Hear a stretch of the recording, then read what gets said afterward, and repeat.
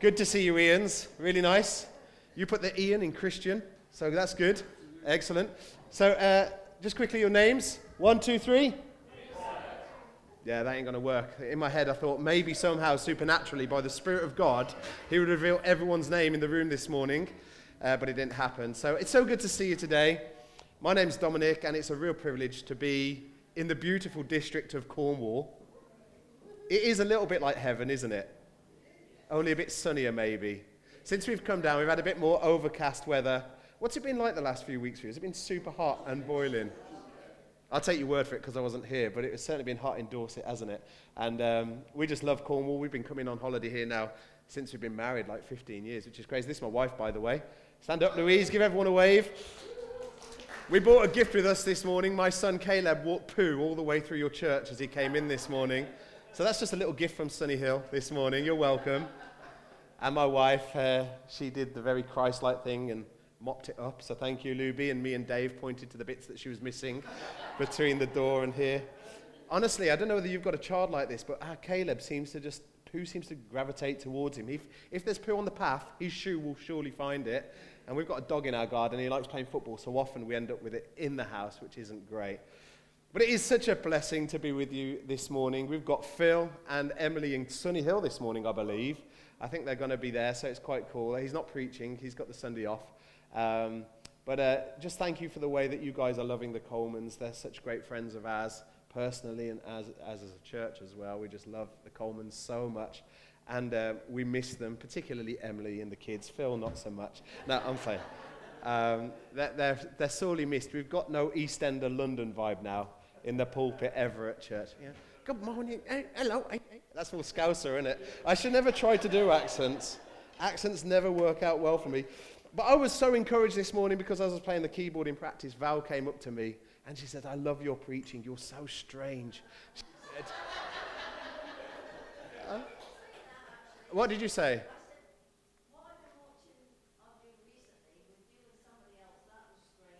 Oh, okay, right. She didn't like the Fire Mountain episodes we've been doing. I thought you said I was strange, but hey, I'll take it. That's still a compliment where I'm from. I'll take it. So thank you so much for that. This morning, I'm just going to talk to you on this idea of no plan B. I'm going to talk about the church and the role of the church in the end times. And we are living in the end times, make no mistake about it. The world is pretty nuts out there. I mean, I'm guessing you've got the TV down here, like news and internet. I know it took Phil about a year to get internet, but now he's got better internet than us, hasn't he? It's incredible, his internet. But if you put on the news for like 0.8 seconds, you'll soon see how crazy the world really is with all the conflicts, with the famines, with terrorism, but not just that, with the mental health of society, with the next gen's mental health and emotional health and relational health eroding. It's a very challenging time for people to exist. But the time has never been more necessary for the church to really rise up and understand who she's called to be. And really my encouragement to you today is that if you're thinking there's another plan in heaven that God is holding back, he isn't. You're it. We are it for Cornwall, for Devon, for Dorset, for the Southwest, the Church of Jesus Christ. And sometimes I think it's easy for us to uncouple ourselves from the divine destiny on us as the Church of Jesus Christ.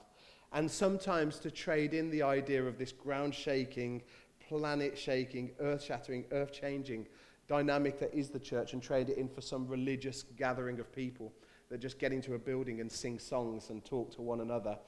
Actually, the church is called to mission. And so you are the mission of God. And anyone know what that picture's of? Well, I don't know. What is it? Michael's Mount, is it? I typed in pictures of Cornwall on the Google, and that's what came up, and I thought, it looks a bit like Michael's Mount, but I wasn't too sure, but I think it is. I mean, I think that's where we walked last time with Phil, and we nearly got cut off, which just shows the testament of his leadership. He led us somewhere, and then the water cut us off completely, but we managed to get back. So I've got 3 sons, Caleb, Judah, and Zeke, and 3 years ago we went to Australia and New Zealand for like a 3-month window. It was amazing. We had an incredible time. On the way out there, I don't know whether you're like me. I'm not really an obsessive person at all, but when it comes to traveling, my hand is constantly on my passports. Anyone else like that? I'm literally counting them all the time. Like, not just for me, but also for my wife. I'm not just making sure mine's there. I'm making sure that all the kids' passports are in order and present in my little bum bag. I'm one of those nerdy travelers that has one of those really slim bum bags that you can either wear there and conceal it under your shirt just in case there's some wandering hands in an airport. And all the time as I'm walking around customs, my hand is constantly opening the zip and putting my hand in there. And just by nature of doing that, I'm more likely to lose them because I'm constantly opening the zip, pulling them out, and then I get even more obsessive because then I'm looking at the faces on the passports to make sure that I've still got the right passports and that I haven't been shortchanged with some kind of empty passport book at some point in my journey. And normally it's fine, but 3 years ago, we were in a layover coming to Australia, and our layover was in Singapore, and we had about an hour window to get to the right departure gate, okay? And so our plane lands, and I don't know if you've ever been to Singapore airport, but it's massive.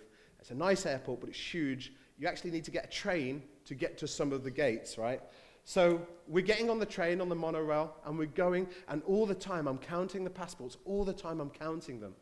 And then we get to our gate, and who knows what you have to do before you get into your gate. You know those metal detector machines and all those kind of X-ray machines. I hate them so much because you just end up standing in a queue for so long. But literally, you get to the front eventually, and you put all of your stuff onto one of those boxes, one of those purple boxes, and then, take off your shoes if they've got metal in them, take off your belt. It feels very kind of weird when you're starting to get undressed with 1,000 people in the queue behind you, and you're putting your belt in the tray. And at this point, they were saying you need to put your passports in there as well. I was like, well, that's weird. I've never had to put my passport through there before, but fair enough. So I take out the passports and I put them into the box, okay, and everything goes through. And then to the other side, I take everything out of the boxes, and we stand to the side, those little areas where you can reload your bags and put your belt back on, put your shoes back on, and I count the passports, and there's 5 of us, but there's only 4 passports. Somewhere between that moment of loading them into the machine and retrieving them the other side, like one went walkies, okay? Now, instantly, I'm like, please don't let it be mine. Please don't. No, I'm joking. Caleb, I'm fine with losing, but mine, Lord, it's, make sure I get to Australia. Now, I go through them, and Judah, my middle son, who was 6 at the time, I think, maybe 5, his passport was missing. Now, this is pretty serious when it comes to crossing thresholds and boundaries, it would seem, because all of a sudden, they wouldn't let us progress our journey. They were like, no, you can't pass without everyone having a passport. And I'm like, but he's only a child. Look how cute he is. He's not going to do any harm. Just let us get to Australia. Like, no, you can't go past this point without a passport. And so we're kind of freaking out. I'm thinking, as any dad would, sorry, Louise, you're going to have to stay here with the kids until you get this sorted. We've got a water park booked in Australia. I need to make sure we get there. No, I'm joking. But, it's kind of interesting because Judah was beside himself because he understood the gravitas of losing his passport in a place like this. And they were pretty unrelenting in how they were to respond. We could not progress without that passport. Judah could not pass through that gate. And so I go to the people who were kind of controlling the machine, and I said, listen, I put a passport in, but one didn't come out. Or someone has taken it since it has come out the other side. Can you check on the CCTV? I want to make sure that no one had stolen the passport. And after some kind of discussion and deliberation, our plane was going to be leaving in 10, 15 minutes. They decided to go and get one of the airport kind of engineers, and to take apart the machine. And they did. They took apart the machine, right? And right in the mechanism of this conveyor belt thing was Judah's passport at the bottom. Somehow, between us putting it in the box and getting to the other side, I think it's because these fancy robotic things, they whip the box up and then put it in the thing and send it to the other side. The passport had been launched out of it and had been caught in the mechanism. And literally the relief in us was kind of like, oh, thank God, Judah, you can come. You can come to Australia with us. You're welcome. We found it.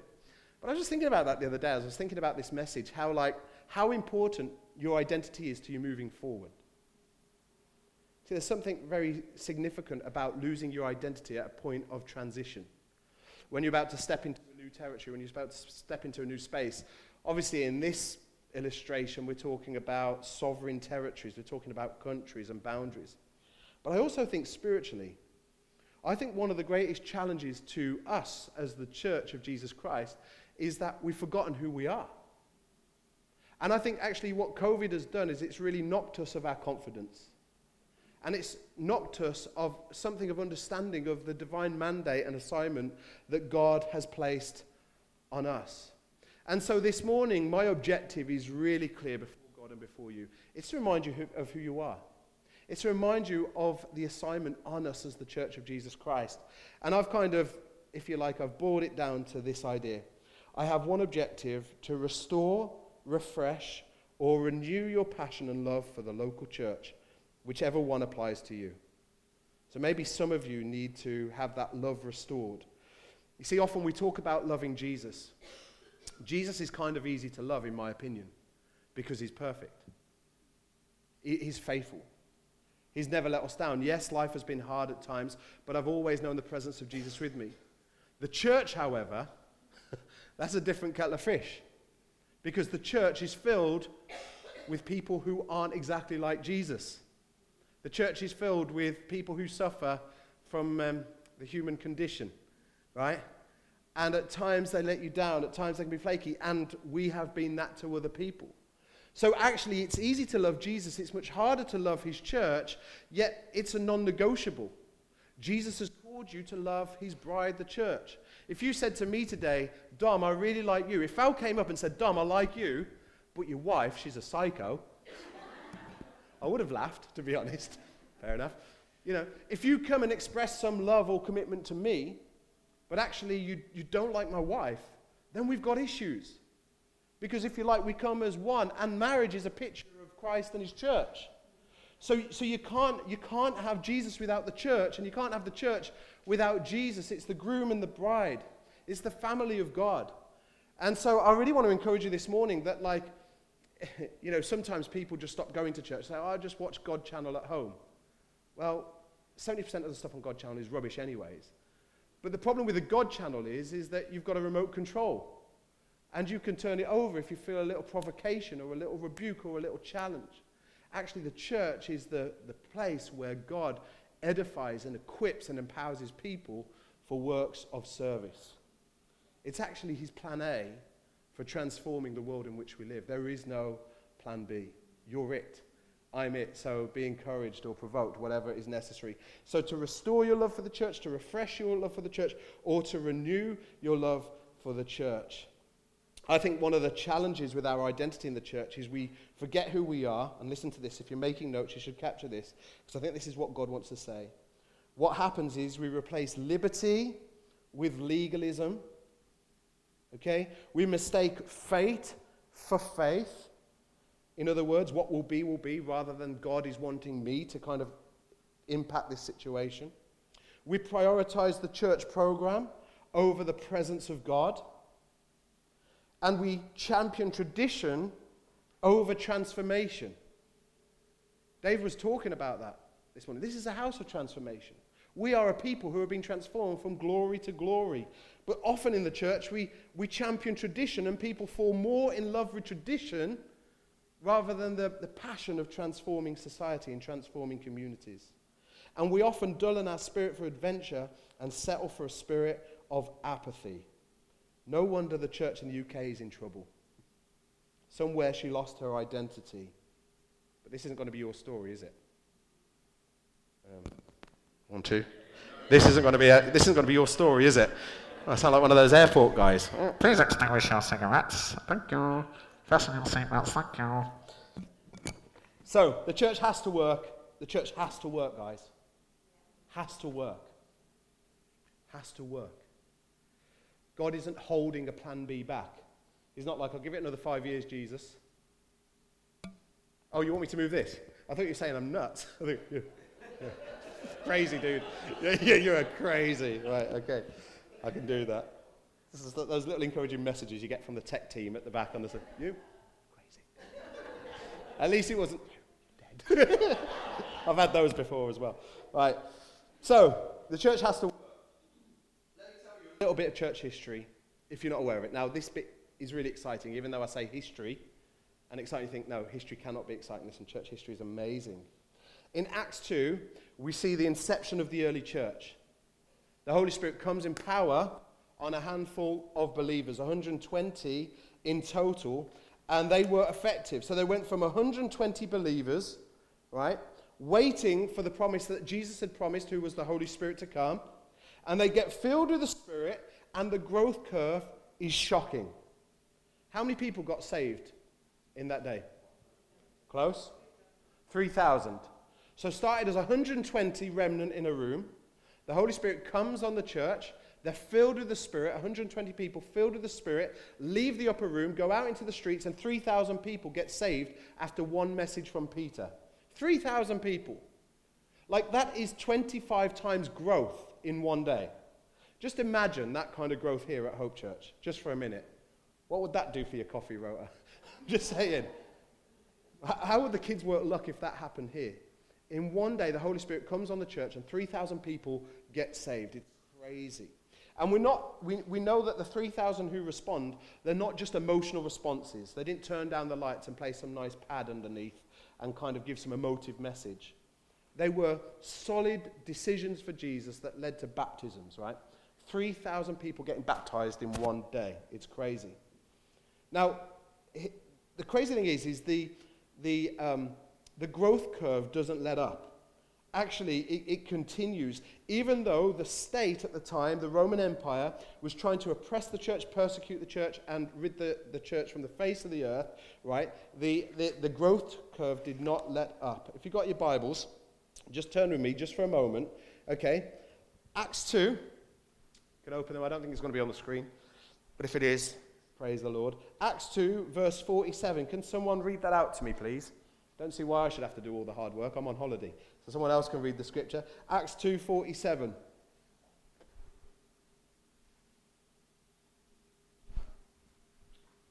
In your best Cornish accent, please. That would be great. I see lots of you getting your devices out. Check you out, guys. With your modern tech. Okay, in which case, swipe to Acts 2 then, I guess. Swipe to Acts 2:47, loud and proud.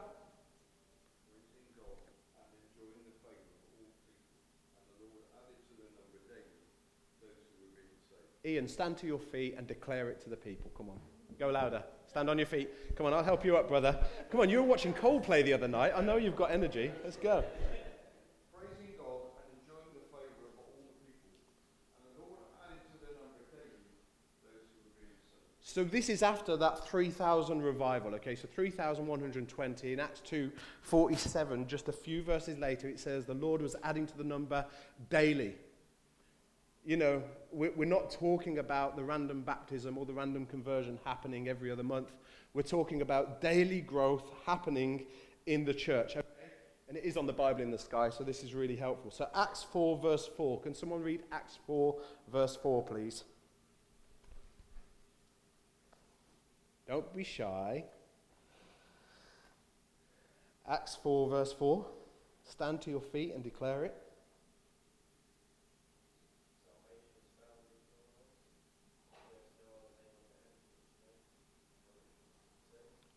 Is that Acts chapter 4? Oh, really? You might need a new translation, because that one seems a bit squiffy. That's the Gospel according to Rudolph, I think. Acts 4, verse 4. That's a great verse, though, and it's actually quite pertinent to this message. So remember that one. Okay, look, it's on the screen. Can somebody read that, please? God, you're a shy bunch, aren't you? Okay, you can read in here, yeah, right? Okay, cool. Right? Okay, I'll read it. But many who heard the message believed, and the number of men grew to about 5,000. What a sexist society they were living in then, right? But that's how they mapped growth. They counted the men. They were doing it like this. So obviously they counted one gender, and then they multiplied it, and then they could get a ballpark. But what we're reading in Acts 4, verse 4, is that actually, by this point, there's probably about 15,000 people who are now professing Christians in this persecuted environment that the church found itself in. Okay, Acts 6, verse 7. I'll read it to you just because I don't want to be shamed again. The word of God spread. The number of disciples in Jerusalem increased. And the next word, can anyone see it? Increased what? Rapidly. Rapidly. So the word of God spread and the number of disciples in Jerusalem increased rapidly. Rapid expansion. This church was dynamic. It was literally ground-shaking, earth-breaking, life transforming, devil fleeing. It was crazy. It was going from glory to glory. And we read in Acts 8 that at this point, the persecution is kind of widespread and the church is forced into scattering, but they didn't relent. Basically, even though the enemy was trying to oppress the church through persecution, God used it to multiply the church because now multiple missionaries were going to the Gentile nations. And it's absolutely insane when you look at the growth curve of this church. Now, I want to kind of jump out of the scriptures and look at church history just for a moment, because in 100 AD, not long after this, the Roman Empire really put a slap down and clamp down on the activity of the church. Like, you read some of the stories of persecution, and it would send shivers down your spine. How they treated professing Christians 2,000 years ago was horrendous, right? And in 100 AD, we see the dawn of the most horrific persecution that has ever spread through the church. 100 AD. And they took a census, right? And the Roman Empire were trying to get a grip on it. Well, how big is this actual church? And by 100 AD, there was 25,000 people willing to say, 25,000 men willing to say, I'm a Christian. Even though this would have meant by implication that they would have ended up in a gladiatorial kind of environment where they were slaughtered for their faith and mocked and abused and persecuted and stuff like this. The leaders would have been killed. And for 200 years, this horrific persecution breaks out and just sweeps through the land. You know, sometimes what scares me about the church in 2022 is how easy we've got it. I think, I don't know about you, but sometimes we end up resisting persecution like it's an enemy to the purposes of God, rather than a vehicle for the purposes of God. We often think, oh no, persecution's bad. But actually church history would paint a different picture. You see, after 200 years of horrific persecution, Constantine becomes the emperor, and he's a lot more sympathetic to the Christian faith. And they take a new census of believers, 200 years after this horrific persecution has played out. So in 100 AD, there was about 25,000 on census. 200 years later, on 300 AD, they take a new census, right? So 25,000 in 100 AD. How many do you think there were in 300 AD on census? 100,000, a great guess. Brilliant guess. Huh? What's that? 500,000, getting closer to the money. I mean, I have no money to give you. But what I do have, I give to you. Get one of our kids, Lou. You can babysit them for the rest of the holiday. Right, get this. 20 million. Doesn't that just blow your mind? 25,000 in 100 AD, 200 years of horrific persecution, a new census taken in 300 AD, 20 million believers on census. Let me just say, persecution isn't our biggest threat. Apathy is our biggest threat. Indifference to Christ and the cause of Christ. Familiarity, religiosity, going through the motions but not understanding who we are, who we're called to be or what we're called to do. I've been to some of the persecuted nations. I've seen it with my own eyes. I've seen the fire in the people. I've seen it. I've been in their services where it is a do-or-die situation. I've seen it where they've had, I went to a Bible college in Burma that was an underground Bible college, and they were disguised as a music college. I went there twice. We'd smuggled Bibles in because there were groups of 20 people in the church sharing one Bible. And they would pass it round and memorize it. And they were training, ready to go up into the most persecuted areas of Myanmar, which is like in the mountains where people were killed and people were slaughtered. And they were sharing stories of this. And literally, they were excited about that as I would be going to watch England play. I mean, not that exciting these days, to be honest, because they're awful. But, you know, there was this sense of, this is our destiny. This is what we're about. This is our assignment. This is our mandate. I remember meeting one guy, Josh, and he showed me his cousin who was killed for the faith up a mountain as he was being a missionary in Myanmar. And he said, oh, he was killed last month. And I said, well, what are you going to do? And he says, well, I'm going to go next week. And I'm like, this is mind-boggling to me in my nice, comfortable, little established church on the sunny south coast of the UK, where there's 20 people sharing a Bible, And I've got about 20 Bibles in my house, literally. Got 2 in the bedside table. Yet there's no fire, that was so challenging to me. And I know that all of us can't get on a plane and go to places like that, but take my word for it. The reason that these persecuted nations are literally exploding in the faith is because the church has understood her assignment. And they're not letting the government, they're not letting cultural society dictate what they can and can't do. It's so important that we understand and embrace this mandate on us. As we see with the early church, 100 AD, 25,000. Now, 300 AD, 20 million. So for me, I have to ask this question, because I guess I'm a bit pragmatic like this, is what was it? What was it that did that? That growth curve that we see in Acts and beyond. Was it the leaders? I'm not sure. Was it the programs? Was it the fancy website? Was it the strong social media game? Was it the brilliant baristaed coffee? Was it the effective alpha courses that they were running at? Was it the quality worship team? Did they have like an Allen person leading the early church worship? Was it the slick production? Was it because they called themselves Hillsong, so they just grew by default? I don't know. I mean, I'm sure they did have good leaders, and I'm sure that they were strong in terms of communicating about the church. But ultimately, I think the survey says, I think there's 3 words that are really challenging to me when I read Acts that often we miss as we just bypass this passage in Acts 2 and jump into the exciting stories. And it may not be what you're expecting, because I think normally people would say the Holy Spirit was the game changer, and of course the Holy Spirit was. But it wasn't the Holy Spirit alone. 3 powerful words that have the power to change your understanding of church ministry. Are you ready for those 3 words? Acts 2, verse 42. Can we put it up, please? First 3 words. Acts 2, verse 42.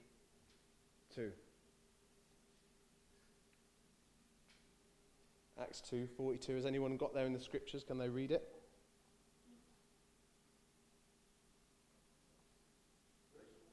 Verse 42, just the first 3 words. That's it. Say those first 3 words. The first 3 words. They devoted themselves. They devoted themselves. Acts 2:42. They devoted themselves. That's so much more significant and seismic than we often realize when we read through the scriptures. The context is the 3,000 people who just got saved and got baptized. What did they do? They devoted themselves. The 3 most powerful words, I think, in terms of understanding, a Christian understanding their duty and role in their walk with God.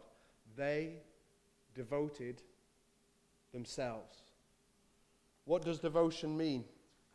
Well, I looked at the Greek, and it means they joined constantly. They stuck by. They committed. They committed themselves.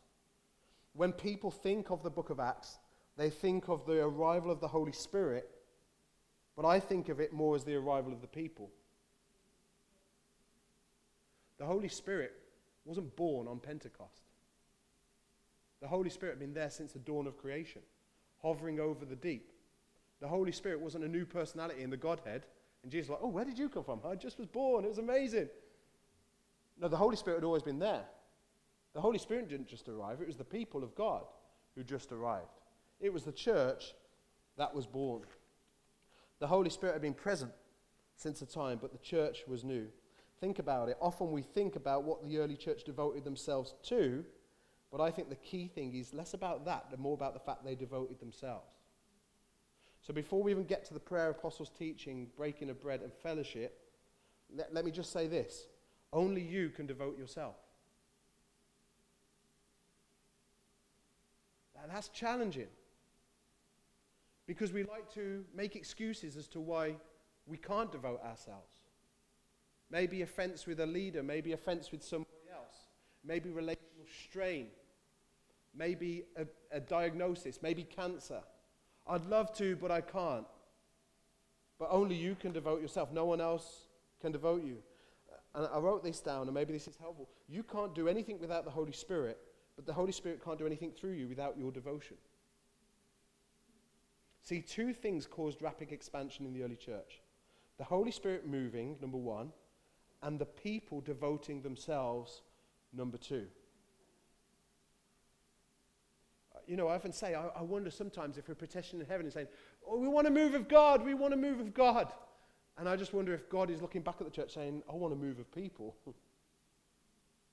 I want a move of people. We talk about devotion to Christ, and of course, that's our primary, that's the greatest commandment. To pursue him and give him everything, to worship him with everything we have and all that we are.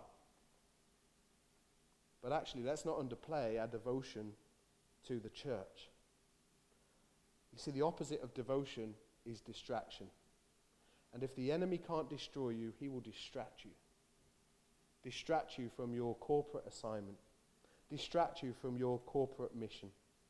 If he can't get you to leave God, he'll get you to leave the church. So important that we understand as we look at this that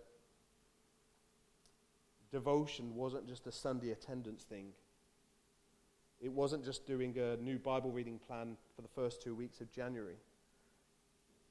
The early church, the stakes were so high that if I'm going to buy into this, I understand that I'm putting myself and my family at risk of the government's persecution. And yet people did it in their swarms. They did it in their thousands, their 100,000s, and ultimately millions. They devoted themselves. The leaders didn't twist their arm. They weren't coerced. They didn't cast a glorious vision that compelled them to devote themselves. The early Christians just simply responded to the call, and the only way that made sense in light of the good news was full devotion. The Holy Spirit can empower, the apostles can teach, the pastors can lead, but only you can devote yourself. God desires all of you. The church requires all of you.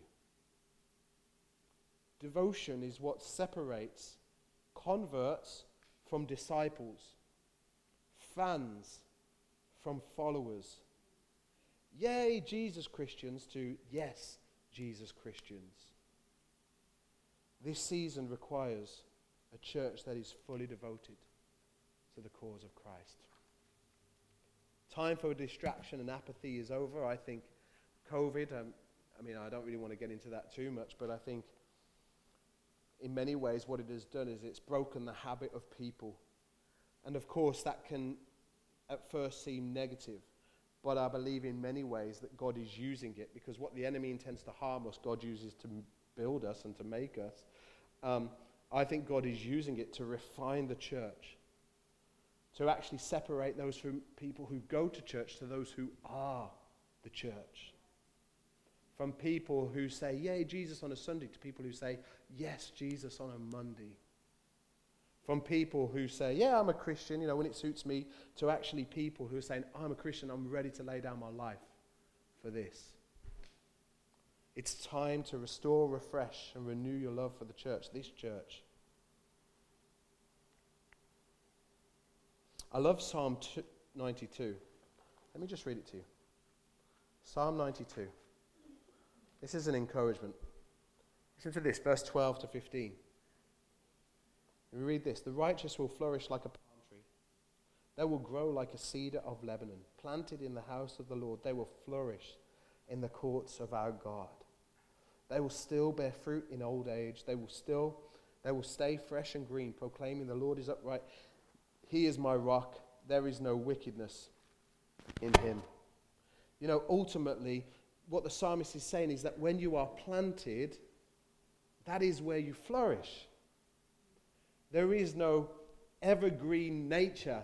There is no life in abundance when your roots don't go deep and planted into the house of God. And the promises to the people is that even in your old age, you will still be fruitful. This isn't a cause or a mandate exclusive to the next generation, to the young people and to the kids. For sure, they're a part of it. They're the church of today as well. But there's this promise and this invitation to every man, woman, child, whether you're 5, 10, 50, 70, 100. And I won't go over that because I know there's no over hundreds here.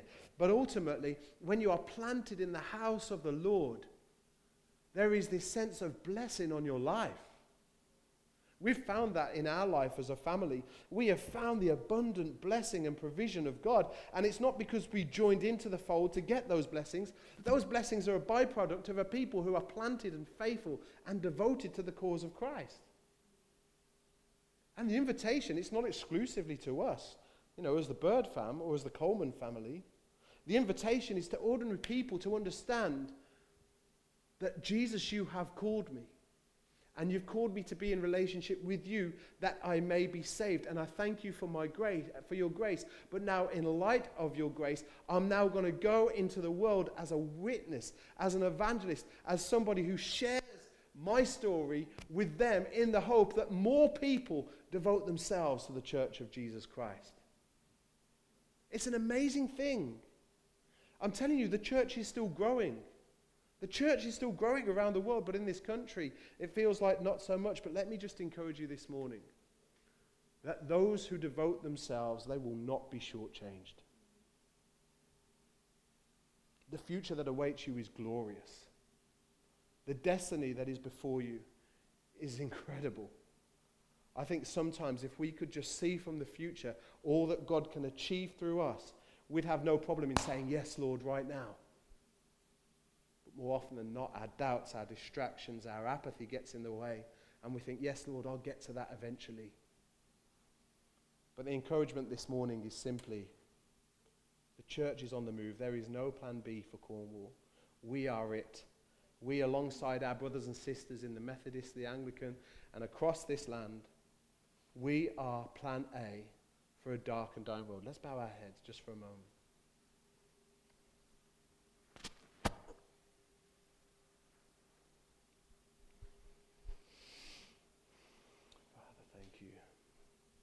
Thank you, Jesus. Maybe this morning I want to encourage you. The Holy Spirit's here. There's an invitation for you to, if you like, just redevote yourself. Recommit yourself, yes, to Christ, but also to his church. And if you're a visitor this morning, then stand. If you want to redevote, I'm not talking about Hope Church, I'm talking about capital C Church, the Church of Jesus Christ. I want to encourage you, just where you are this morning,